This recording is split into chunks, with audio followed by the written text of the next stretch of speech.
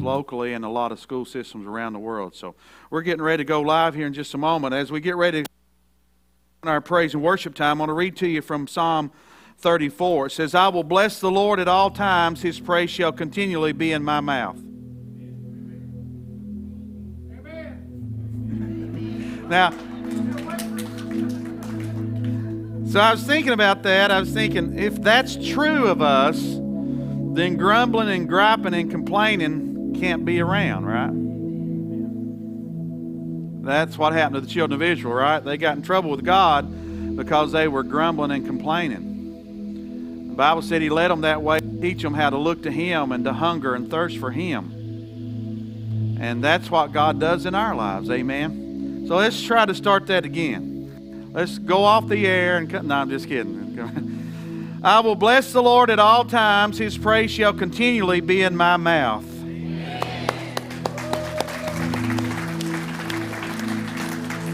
My soul shall boast in the Lord. The humble shall hear of it and be glad. Oh, magnify the Lord with me, and let us exalt His name together. Amen. I sought the Lord, and He heard me and delivered me from all my fears. They looked to Him and were radiant, and their faces were not ashamed. The poor man cried out, and the Lord heard him and saved him out of his troubles. The angel of the Lord encamps all around those who fear Him and delivers them. Oh, taste and see that the Lord is good. Blessed is the man who trusts in Him. Oh, fear the Lord, you His saints. There is no want to those who fear Him. The young lions lack and suffer hunger, but those who seek the Lord shall not lack any good thing. What a word, amen. Now, there's a difference between seeking and just hanging around, right?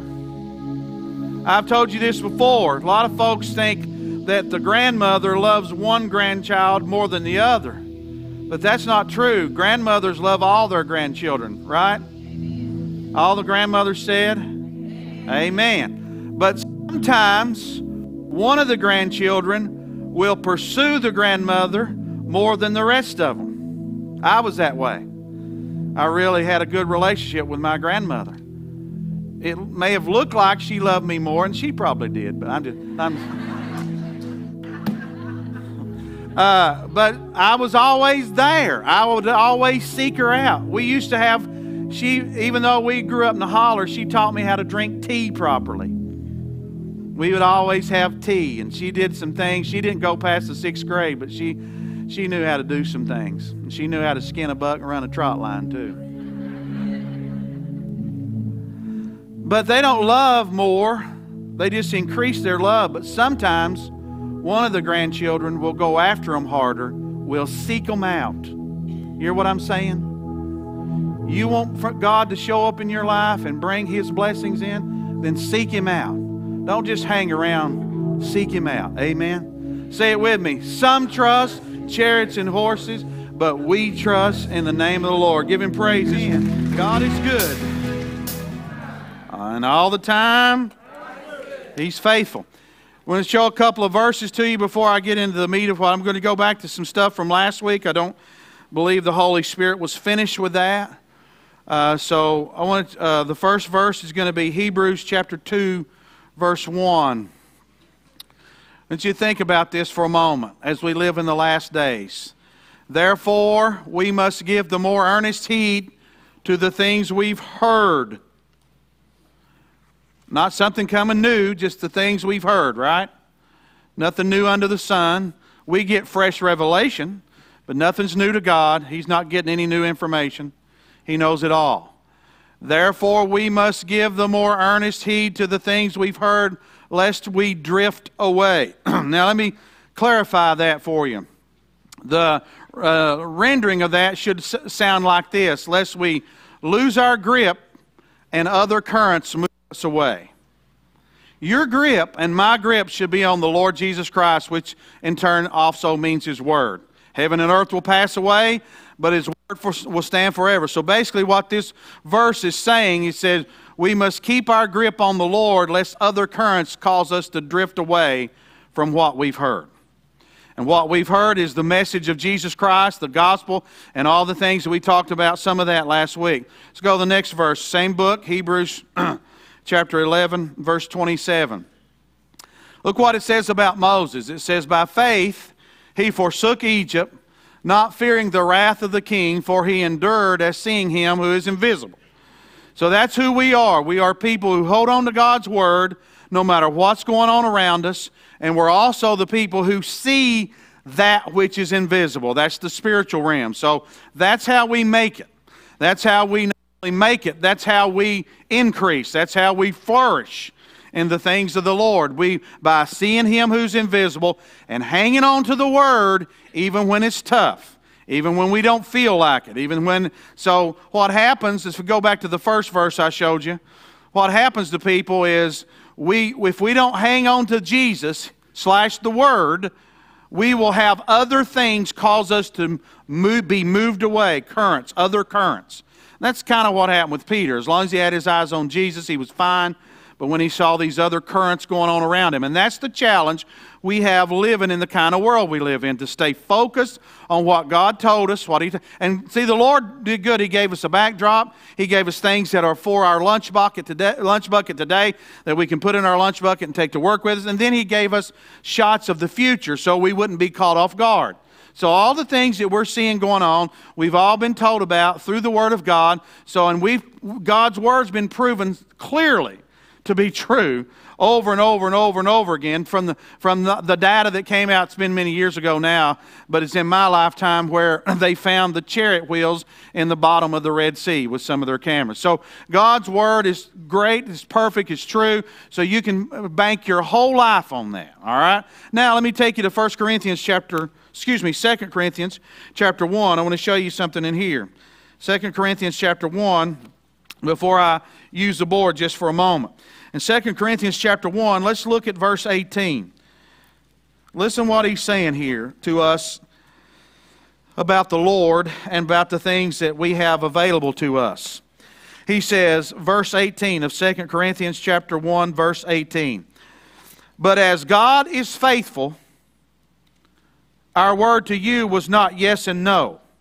For the Son of God, Jesus Christ, who was preached among you by me, Silvanus and Timothy, was not yes and no, but in Him was yes. Now think about that for a minute. Everything in Him. God turns nobody away if you come through the Son. If you come on your own, if you come on some merit that you think you should have, if you come in some false religion, Mohammed or Buddha or any other false god like that, you're not going to have the things of God. It's not going to be yes. All right? He says, by me, he says, a yes and no, but in Him was yes, for all the promises of God in Him are yes. All of them in Him are yes. And last week we talked about the reason why, because of the cross. All right? Everything we needed was paid for there on the cross. And so everything we're hoping for even now was all secured on the cross. And we'll talk about that in just a moment. He says, for all the promises of God in Him are yes, and Him amen. That means so be it. We come into agreement with it. To the glory of God through us. Now He who establishes us with you in Christ and has anointed us in God, with you in Christ, and has anointed us in God, who has also has sealed us and given us the Spirit in our hearts as a guarantee. It's capitalized, the Holy Spirit. So what we need has already been paid for at the cross. All right? How many of you are familiar with a trust? Have you ever read anything about it? A trust has 3 parties involved. And I wrote these up here. If you have a trust, a trust fund that's set up, there are 3 parties involved. There's a grantor, there's a trustee, and a beneficiary. The grantor is the one who sets up the trust and populates it with assets. That's Jesus. All right? What I'm saying to you in Isaiah 53 and the cross, what I'm going to show you this morning, that's our trust. That's our trust fund. The Lord has set it up himself, and he's populated with all the things we need to sustain our life and to be blessed and to make it. All right? That's what happens with the trust fund. There's also a trustee, somebody who's the manager of the assets. That's the Holy Spirit. That's the one I just read about at the end of that passage there about we've been given the Holy Spirit. He's the one who manages the assets and the trusts. And you find that clearly in Romans 12 where he talks about the gifts, and then 1 Corinthians 12 where he talks about the manifestations. A lot of people confuse those. But the Bible says he does it as he wills, not as we will. So there's a grantor that sets up the trust and populates it with the assets, whatever they are. There's a trustee who manages the trust or the assets, and then there's a beneficiary, which is you and I. We are the recipients of the assets. That's basically how God's kingdom's set up around the cross. That is your trust fund. Tell your neighbor, there's your trust fund right there. Thought you wasn't going to get one, and you had one all the time. Right? A far better trust fund than anybody in the natural will ever leave you is right here in Jesus Christ. Amen? He's got healing there. He's got forgiveness there. He's got eternal life. He's got victory there. He's got the Nike there. He's got your shame gone away, your iniquities covered. Everything you need is covered with the assets in this trust fund. And that's how it works in the natural, but it's also a premise of how it works in the supernatural. So Jesus set up a trust fund. Say, Jesus, thank you for setting us up a trust fund. A trust fund that's not only for here and now, because a trust fund, if somebody is fortunate enough to have a trust fund set up for you, then it's going to go, you're going to use it for a while, and then you're going to die as well. Cheer up. But this trust fund is eternal. Woo! Anybody feel that besides me? This trust fund is eternal. So he's got you covered now, and he's got you covered when you cross over to the other side. The stuff he blesses you with now for provision, they use as blacktop on the other side. So this is your trust fund, the work of Jesus Christ. He is the one who's given us all the things we need. All the things that we need are yes in Christ. Now you start to understand a little bit when the Bible talks about being predestined. Not in its extreme form that says some people are picked and chosen based on whatever. Right? God doesn't do that. He picks us in His Son. So predestination in its biblical form is in Him. Everybody say in Him. In Him I have eternal life. In Him I live and I move. In Him I have all the assets of the trust fund. In Him. Outside of Him I don't have anything.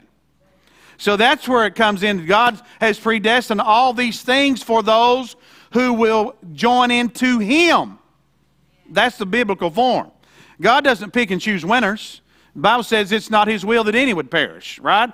So He didn't say, well, you can go to heaven, you can't. That's not how God works. That's a distorted view of the Scripture.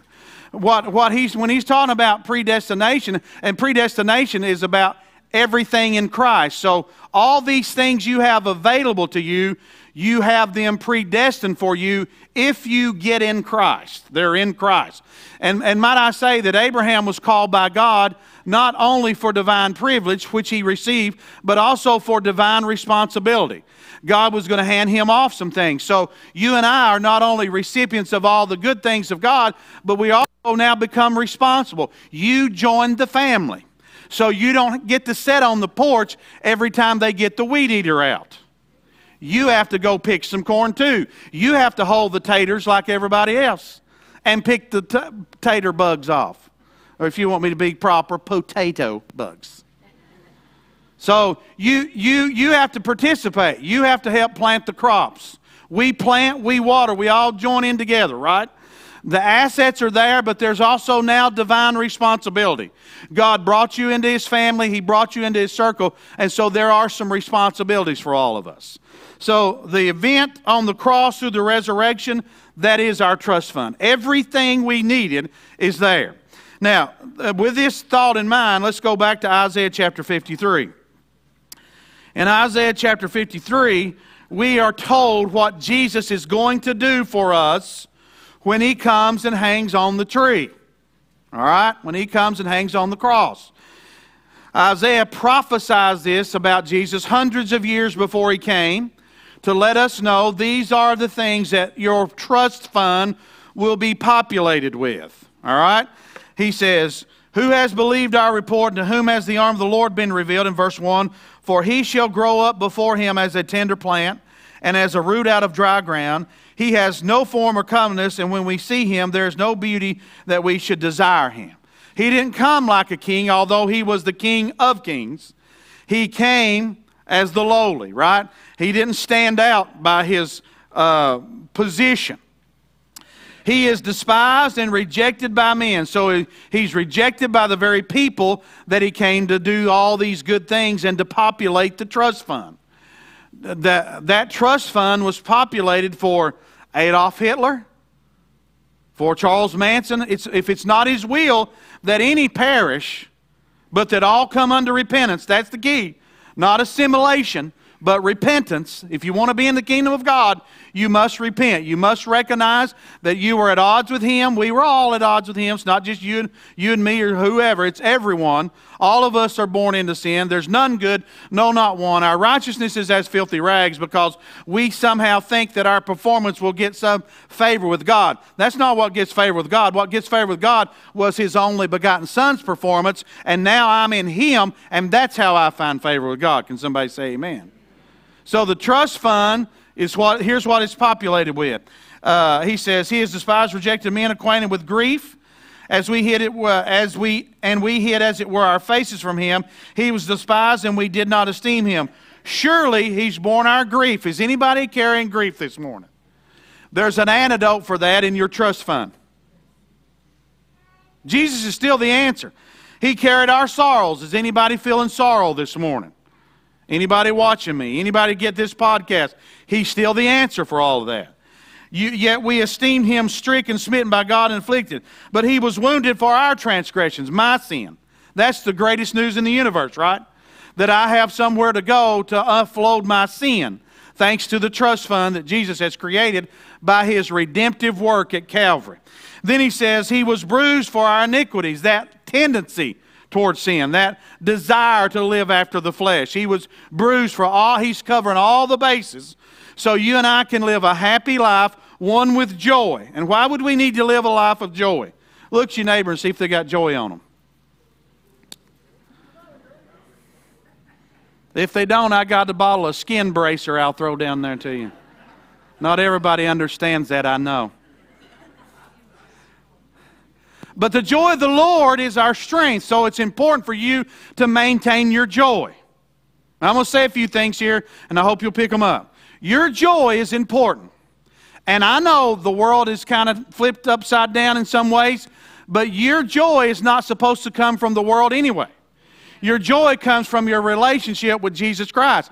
Your joy is not even supposed to come from what God uses you in, because you don't make anything happen anyway, and neither do I. It's the Holy Spirit makes everything happen. So we can't take any credit for anything. In fact, they came back and said, we've been casting out demons and everything. And she said, that's good, but you need to rejoice because your name is written down in the Lamb's book of life. Amen. Somebody ought to give God praise for that.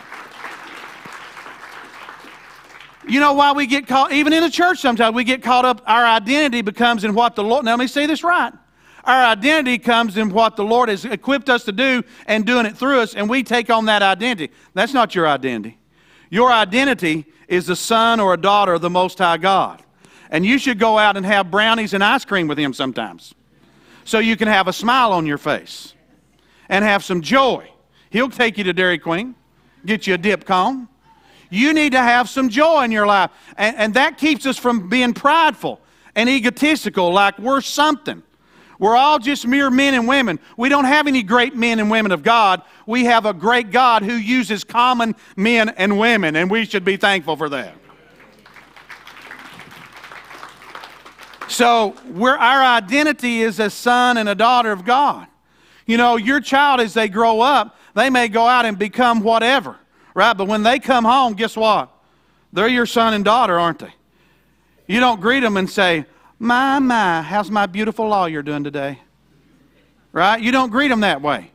You don't greet them. How you greet, that's your son and daughter, and you treat them as such because they're part of that unit. They're part of that circle, and they have a different relationship with you than the lawyer who knocks at the door, unless they're actually your son or daughter as well. So you understand that it doesn't matter what they move into or how they're used in the culture, they're still your son and daughter. And you still hang out that way, right? They may go to work and wear a suit and tie. They may come to your house in a pair of shorts and t-shirt, right? Because there's a different relationship going there. And so God, we understand that He uses us, but it's His power. It's not our power, it's His power. Now, let me go on. He says the other things He did. He was chastisement for our peace was upon Him. That's a challenge in the world we live in, for you to maintain shalom. Now, shalom means, it's not just I feel better, but shalom means the cessation of againstness.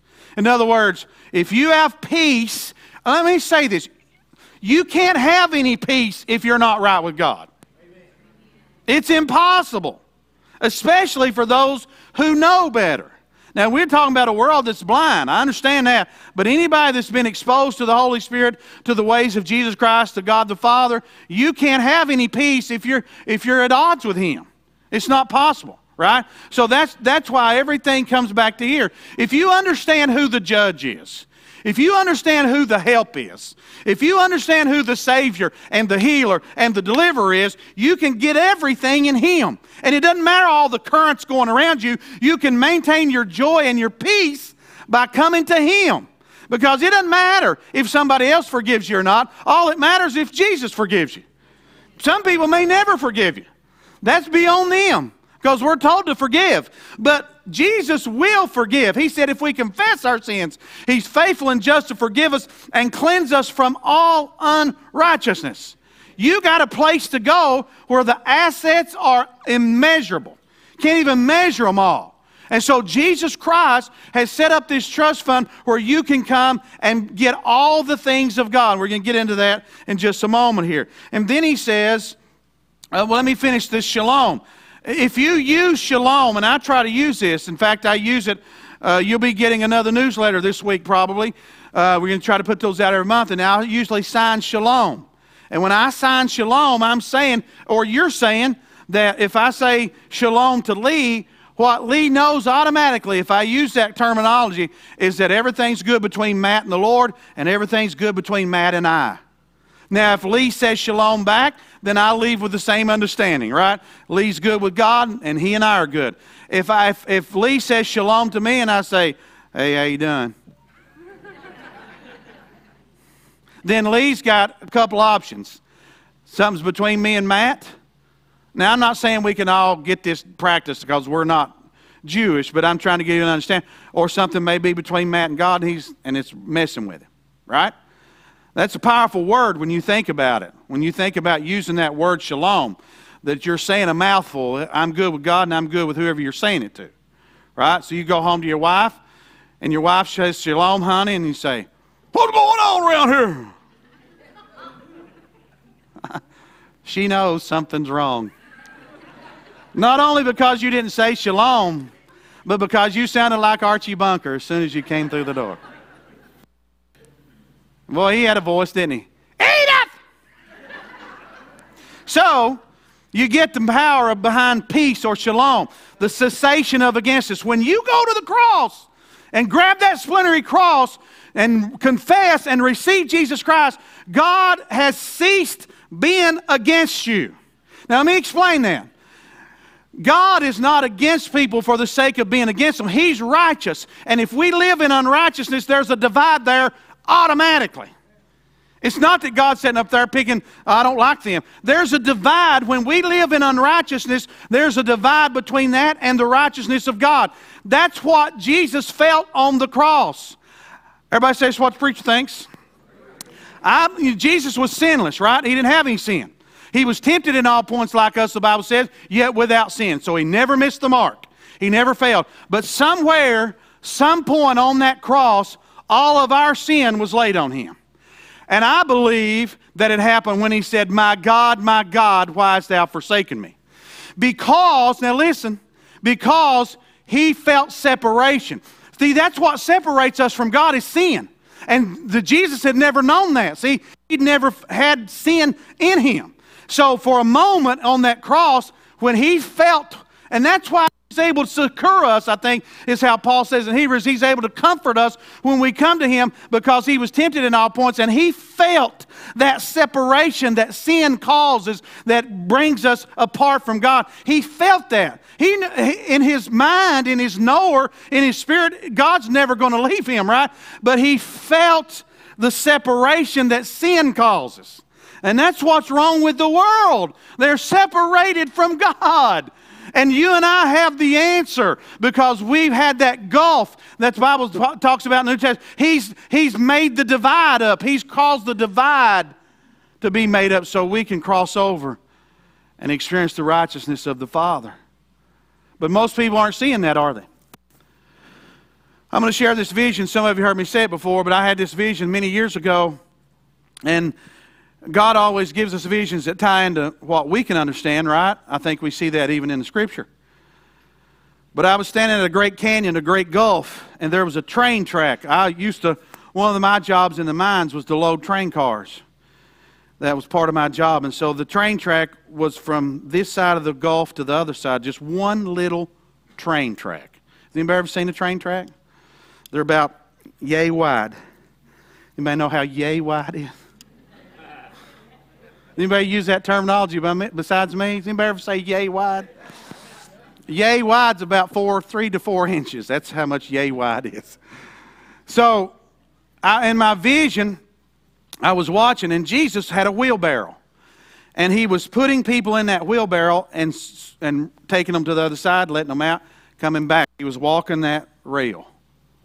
He came back to this side. He'd pick somebody else. Finally, I got up close to where the canyon was at, and I looked, and there were countless bodies laying in the canyon, dead. And Jesus was there, and I said, Lord, what's wrong with these? What happened to these people? And he said, those are the people who tried to cross over on their own. See, getting in that wheelbarrow would take faith, wouldn't it? That's how we please God. Would you get in the wheelbarrow if it was me running you back and forth? Thanks a lot. I wouldn't get in it with you neither. But if Jesus is pushing the wheelbarrow over, right? But that's the world, right? That's the world at large. They're trying to find this utopia, whatever it is. Some tried in addiction. Some tried in different kinds of highs. Some follow false religions. Some do it in wealth and materialism. Whatever they're trying to get that high out of or find that utopia. And the fact still remains, you can't get to the other side unless you get in the wheelbarrow and let Jesus push you over there. Figuratively speaking. So he's offered us. Look what else he says here in this. He says, the chastisement of our peace was on him. By his stripes we are healed. And we are like sheep gone astray. We've turned everyone to his own way. The Lord has laid on him the iniquity of us all. Your trust, he's made provision. As I read to you in Matthew chapter 18 last week, that he said he's carried our sicknesses and our sins. Everything you're going to need, he's carried it. He's the provider. All right? He's provided. Now let's go to the New Testament real quickly. In Romans chapter 8. In Romans chapter 8, I want to read to you this kind of like the New Testament version of what's happened here for your trust fund. You have a trust fund. You have a trust fund that's far more important than any other trust fund you've got. This is more important than your retirement fund. It's more important than any of that. Right? None of us have the promise of tomorrow. So we better lay a hold of this trust fund in Jesus Christ and put our confidence in that. Your money won't get you across the other side. You still got to get in the wheelbarrow. You got to get to the other side. Let's look at Romans chapter 8, verse 28. Now, our posture for battling. Now, here's what I'm trying to get across. And I preached this last week. I've slowed down a little bit because I want to get this concept in you. Our posture for battling now is not the moment. See, that's where we get all mixed up. We're trying to take this battle in the moment. We must war from the finished work of Jesus Christ. That's where you got to war from. You can't stand here and war from the moment. You got to be prepared, right, before you get to the battle. But what Jesus said, no man goes to battle without first counting the cost. So you've checked the storeroom, and we have plenty of assets. So the devil don't leave because you raise your voice. I grew up around some of that, and I used to think the devil got scared when we raised our voice. He don't get scared when we raise our voice. The devil is afraid of us when we look to Jesus and not to something else. Amen. Now, I raise my voice sometimes because it's my personality, and I'm excited about what I preach and teach. But that ain't where the power's at. The power's in the Holy Spirit. That's where the power comes from. And I've seen God do just as much with a still small voice as I've seen in a loud voice. He's just that way, amen? And so he says, in verse 28, and we know that all things work together for good to those who love God, to those who are called according to His purpose. All right? Those who love God. Everything. Now the Greek, the rendering of this says it like this. God enters into all things to work them to good. God's not responsible for your mess or mine. He don't make messes. When we get in a mess, here's the good news of the trust fund through Jesus Christ. When you and I make a mess of things, God's willing to enter into that and to bring good out of it. That's how the Greek is trying to get this across. God enters into all things to work them for good. He don't cause the mess. He didn't make David kill Uriah, but God entered into that and brought good out of it, right? Because David repented. So God's not responsible for our stupidity or our sinning or our bad choices. But what God is saying, because He's mindful of us, knows that we're made of dust, and knows that we're His sons and daughters, He's saying, I'll enter into that thing and bring good out of it, right? And that's how God is. He enters into all things to bring good. All we have to do is call upon Him and ask Him in. And then He says, if God is for us, let me back up. For whom He foreknew, He also predestined to be conformed to the image of His Son. It's all through His Son, that He might be the firstborn among many brethren. Moreover, whom He predestined, He also called. Whom He called, He also justified. Whom He justified, these He also glorified. So you get justified in Christ, and once you get justified, you have access to the trust fund, which is provision in every way, physically, spiritually, and mentally. What then shall we say to these things? If God is for us, who can be against us? So what I'm trying to get across to you, when the battle comes, whatever your battle is, maybe you need provision, maybe you need healing in your body, maybe you need healing in your mind, maybe you need God to move financially, maybe you need to move in a relationship, whatever. You need to go straight to the cross, because all of that stuff was paid for at the cross. So it's kind of the same kind of scenario that when Moses was getting ready to go see Pharaoh, the Bible says, God said, you tell him that the I am sent you. And when you study that Hebrew word, it's the idea you get behind it, it's like God getting His checkbook, pulling a checkbook, handing it to Moses, saying, write in it whatever you need. That's basically what God was saying to Moses. He said, you tell them, and He was really ministering to Moses more than He was Pharaoh, because Pharaoh was going to reject him. But Moses was walking in that door with a blank check. You get the idea? Moses was coming in, and they said, what do you want here? He said, I'm going to buy the whole place. Because God said, I'm behind you, right? I've got a trust fund set up for you. I've paid for all this. You go where I tell you to go, and I'll take care of you. I am the great I am. So that's the same thing I'm trying to get across to us. You and I got to understand that when you get in a battle, you're not there to outmaneuver Satan or outsmart him. In fact, I want to say this to you. The devil's been working on men and women for 6,000 years. He knows how to work on us. The Bible says that there's a spiritual aspect of what happened to the serpent in the garden. The Bible said he was cursed and he ate the dust of the earth after that, and he's been doing that ever since, because we're made out of the dust of the earth, and he's been chewing up men and women and spitting them out ever since the garden. There's a spiritual principle at work there. So when you're getting ready to deal with Satan, you don't run him off because you raise your voice. You don't run him off because of your years of service. You don't raise him off because of what church you go to. You overcome the enemy through Jesus Christ. When you get over there in the book of Jude and they're fighting over the body of Moses, and I got reasons for that we can't get into, or we'll chase a rabbit from here all the way to Rockcastle County. You have to wait till I get into Revelation to get into all that. But the Bible says Michael came in. He's an archangel right? One of the archangels, Lucifer, Michael, and Gabriel. And then you got the Trinity, the Father, Son, and Holy Spirit. These guys are archangels. That's why Satan had a charge over a third. Michael's got a charge over, and Gabriel. And Satan's guy followed him. Dummies. But the Bible says when Michael come to deal with Satan, he didn't even use his own name. You'd think if he's an angelic being, he could say, hey, dude, back her down now. I've showed up. He said, the Lord rebuke you. He used the Lord's name. The archangel used the Lord's name. So I'm going to got some news for you. The devil don't run off because you're crying and feel sorry for you. He don't run off because you get loud and aggressive. He runs off because he's afraid of Jesus. That's why he runs off. He knows his work's been finished. He's just waiting for it all to implode. He is already been judged. And all that's happened at the cross. So whatever your provision is that's needed, it was paid for at the cross through Jesus Christ. Let me go on. He says, so what we say, if God is for us, who can be against it? Doesn't mean you're not going to have opposition. Satan's opposition and whoever follows him. But it's futile. It's futile if you're in Christ. You're going to win. He says, he who did not spare his own son, but see, it's all going back to the cross. This power, this whatever you need is going back. He who did not spare his own son, but delivered him up for us all, how shall he not with him freely give us all things? Everybody say all things. What do you need? We need some of all those things, right? It may be different this week. It may be something else next week. But he's a good father.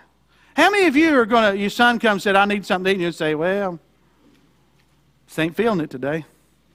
You can't have nothing. Think of God as your father. One of the things the devil has done is he's distorted us into letting us only view God as a boss. Now, he is the boss. He does have the final authority. But he offers himself to those who follow him, you and I, as a father. And I want to say this real carefully. If you don't view God as a father, you're going to miss most of what he does. He's the boss. We know that. He's in charge. But if you don't view, and I know that's hard for some people because you didn't have a good father maybe. Maybe you had a knucklehead as a father. Don't judge God by that. Everybody's had a bad experience or two. But the Bible says in Psalm 27, when the father and mother forsake you, then the Lord will take you in. He wants to be your father. View him as a father. Now, a father has a strong hand. And a father brings discipline, and he brings guidance and provision and all that stuff. But you've got to view him as a father. If you don't, you'll miss most of what he does. I feared. And you know what the thing that brings the most fear in my life? I'm not talking about being afraid. I'm talking about good fear. Accountability. That's what instills the kind of fear in me that I need working in my life, is accountability. I'm going to have to talk to God. I'm going to have to answer to God someday.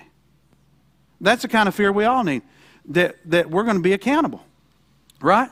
Whether you're on the job somewhere, you've got some level of accountability. Whether you played on a ball team or anything like that, there's a level of accountability. And that's what strikes the greatest position of fear in my life, is to know that someday I'm going to have to stand before God and I'm going to give an account of myself, whether I did things his way or my way. And nothing else is going to be there that day. They're going to, all of our accolades and accomplishments and all of our assets on earth, none of that will be there that day. My mother won't be there pleading my case. Jesus will, though, because I'm in his trust fund. When the devil says, yeah, but this guy, let me show you what this guy was. Let me show you what this guy did. And Jesus said, yeah, but I covered all that. It's gone. As far as the east is from the west. That's the best news about the trust fund, isn't it? Is that our sins are gone and covered, and they've been gone as far as the east is from the west, which means we'll never sin again, right? Because the east and west never meet. They keep going. So if God's for us, who can be against us? It is God who justifies. Verse 30, who is it condemns? It is Christ who died. So he's back to this cross. Who is furthermore is risen, is also at the right hand of God, making intercession for us. That's what Jesus is doing. He's praying for you and I. Who shall separate us from the love of Christ? Shall tribulation? Everybody say no. Distress? Now this is the benefits, right, of a trust fund. Persecution? What happened in Hebrews? You got to hang on to your grip, because if you let go, Hebrews, remember that, 2:1, if you let go, other currents will sweep you away. That's what the Holy Spirit's trying to get across there. Hang on to the Word. Hang on to Jesus. Hang on to your trust fund. What if somebody left you a $10 million trust fund? You'd hang on to it like nobody's business, wouldn't you? Somebody give me one, and I'll show you how that works. You would hang on to it, wouldn't you? We're all in the flesh. Is anybody not in the flesh? You'd sit beside somebody that's not in the flesh. We're all in the flesh, right? I said it before. Mother Teresa got the Nobel Peace Prize and won $1 million, whatever, and gave it all away. I ain't there yet. I'd pay my tithes. I would pay my tithes. I'd give some offerings, but I'd spend a little bit of it. If you think about it, that's how natural we are. We guard stuff. We guard it. That's mine. I'm going to keep. That's what I'm planning on. That's how we are to guard this trust fund. We ought to stay in. Look what he says. He's died for us. He has given us all these things: a famine, nakedness, peril, sword. And then Paul says, for your sake we are killed all day long. We are counted as sheep for the slaughter. Yet in all these things we are more than conquerors through him who loved us.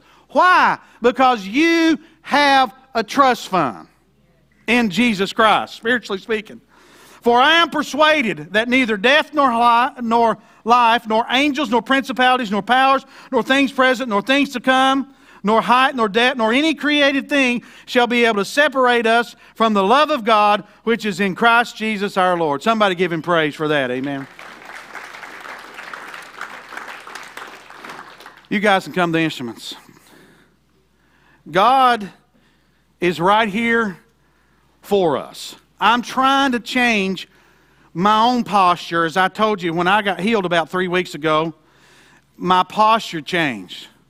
I wasn't getting up every day focusing on my issue and getting frustrated on it and then trying to fight the devil over it. I just started waking up and saying, going back to the cross. It changed things. Because you got to be careful. We're flesh, and we like to fight in the flesh. But the Bible says we don't fight against flesh and blood. Anybody hearing me? But yet we act like it sometimes. I tell you, it's been a few days when I'd like to punch a devil right in the mouth. I'd like to be the guy responsible for him having false teeth. Let's stand to our feet. But something changed. And the Holy Spirit, as I shared my testimony from years ago, something changed.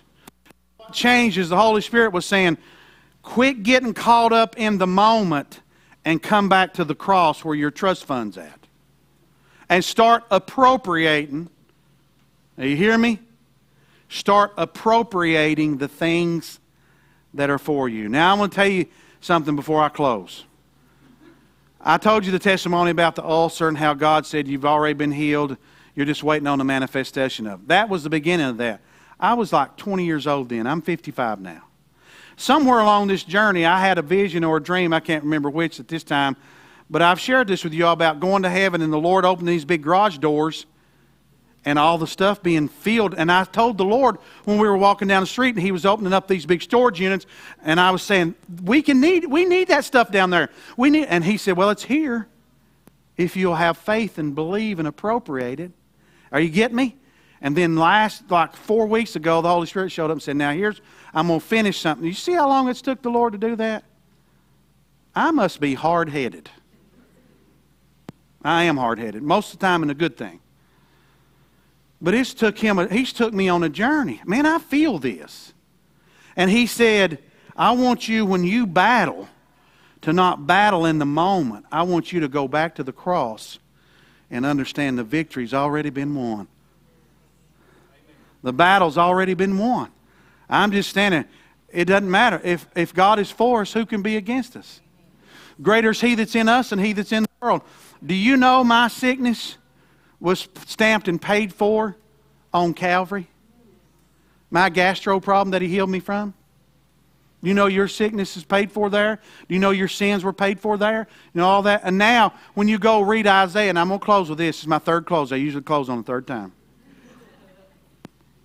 When you go read Isaiah and he proclaims the Lord as the glory and the lifter of your head, that's you and me. You know why? Because we're never broke. We got a trust fund. You're never going under if you look to the trust fund. And what happened is, when in Isaiah's day, back in Israel and those communities then, they would have a post in the middle of the town. And if you couldn't pay your debt, they would put your name and how much you owed on that post so everybody could see it. Now, the people where I grew up in those hollers, they must have known that, because we had country stores everywhere when I was growing up. And if you bounced a check, it was right on the counter for the whole community to see it. Right? Insufficient funds. You and I have sufficient funds. But here's what would happen back in those days. Sometimes somebody out of compassion, and the people who had those debts would walk around town with their head down because they were embarrassed. Couldn't pay their debt. But then somebody who had compassion and the means sometimes would take somebody's debt off that pole. Are you hearing me? All of us had a notice on that pole, and it's called SIN. And they would take that note off and pay that person's debt, and they could lift their head. That person was considered the glory and the lifter of their head. Guess who's the glory and the lifter of your head? The one that left you a trust fund that never runs dry. Jesus Christ. Amen. Let's give him praise. Let's close our eyes for a moment here. Lord, we thank you that you've not left us to ourselves. We thank you for what you're doing in our midst. We want this word to so saturate us, God, that we're walking in victory. We're not scrounging for victories. We're living in it. You are the way, the truth, and the life. You are the glory and the lifter of our head. If there's anybody under the sound of my voice that hasn't given your life to Jesus Christ, we want to offer you that opportunity. In Him, all the promises are yes, whatever, starting with forgiveness and eternal life. Maybe you're a prodigal. Maybe you've walked away. Maybe you felt like you had reason. Maybe you got discouraged. Maybe you felt like the Lord let you down. Maybe you were trying the wrong trust fund because everything the Father had was still there. Maybe you need to come home today. Whatever you need, the provision has been provided. As we worship Him, this altar's open.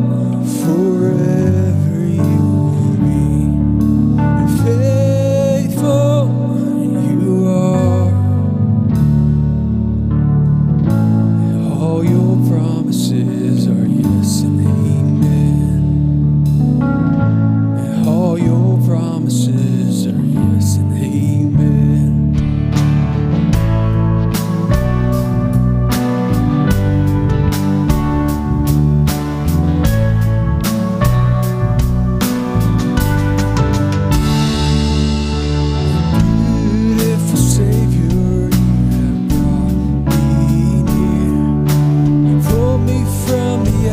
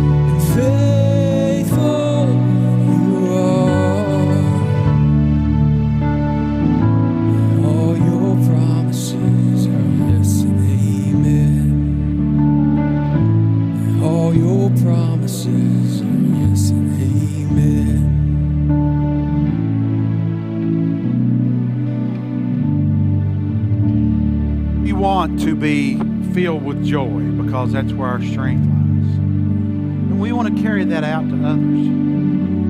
We all know people who are down and out, downcast. We're never going to compromise the truth.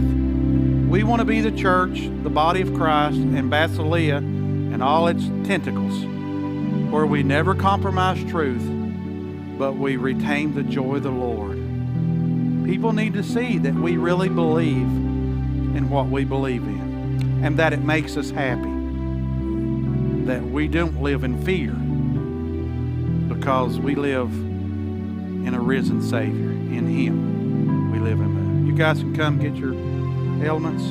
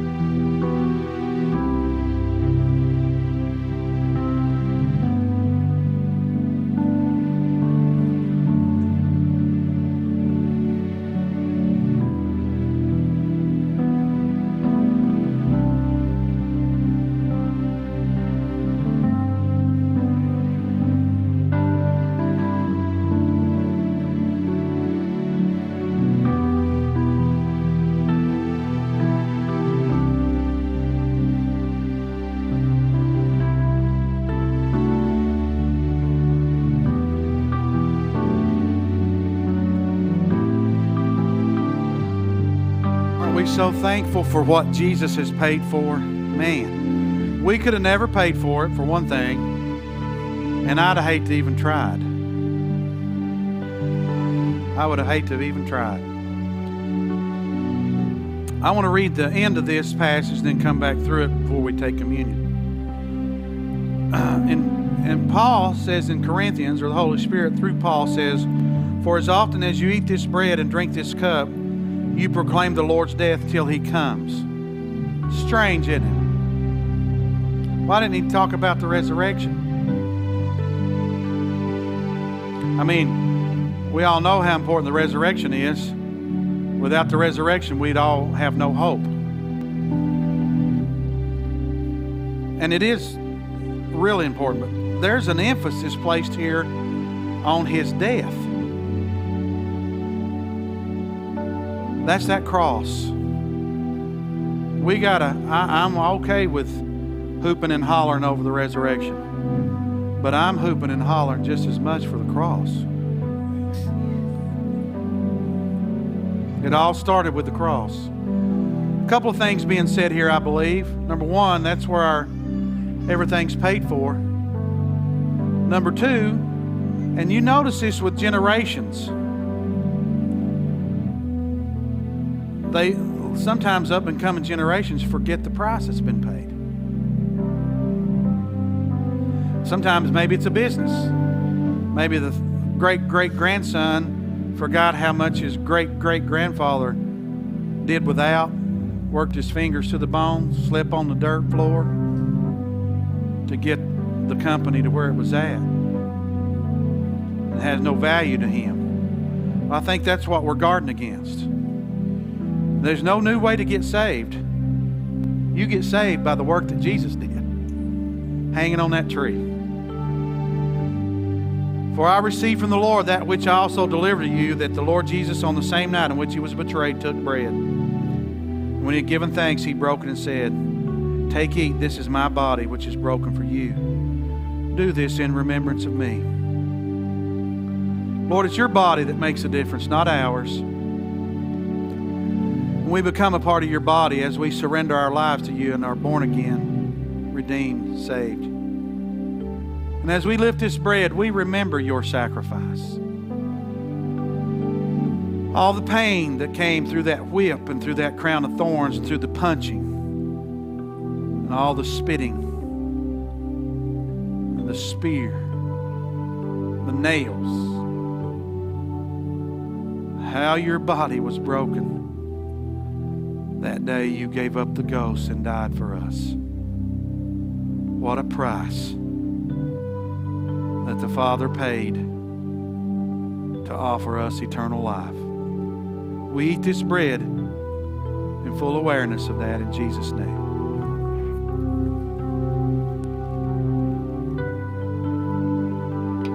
In the same manner, he also took the cup after supper, saying, "This cup is the new covenant in my blood. This do as often as you drink it in remembrance of me. For as often as you eat this bread and drink this cup, you proclaim the Lord's death till he comes." Lord, we remember in our heart right now, in our mind's eye, we reflect on the day they took you to the praetorium. The day they beat your back with that whip. The day they shoved that crown of thorns into your brow. The day they laid that old rugged cross on your back that was already shredded probably to where your organs were exposed.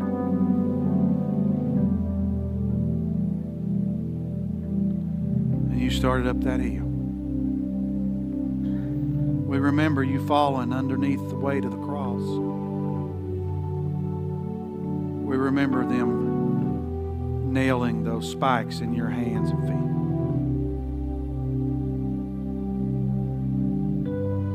We remember you saying, "It is finished."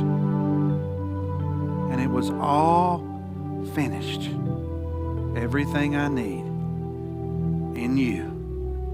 We celebrate your willingness to die as we drink this cup in Jesus' name.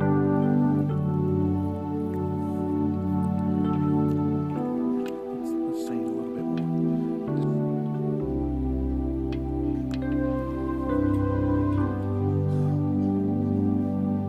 Worship him just for a moment here.